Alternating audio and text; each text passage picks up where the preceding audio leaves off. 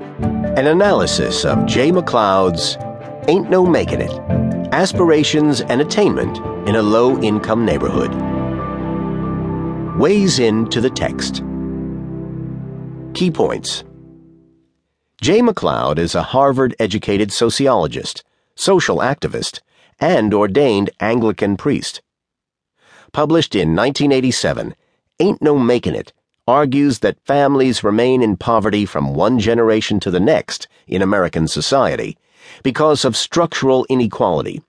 For example, schools tend to treat poor students in ways that keep them poor. Poverty is not the result of personal failures or shortcomings. The book challenges assumptions about the causes of poverty and why it continues.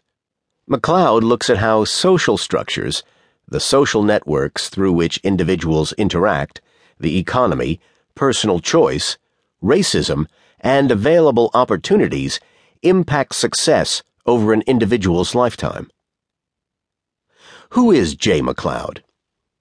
U.S. sociologist John M. J. MacLeod was born in 1961 and grew up in rural New Hampshire, the son of white, lower-middle-class parents.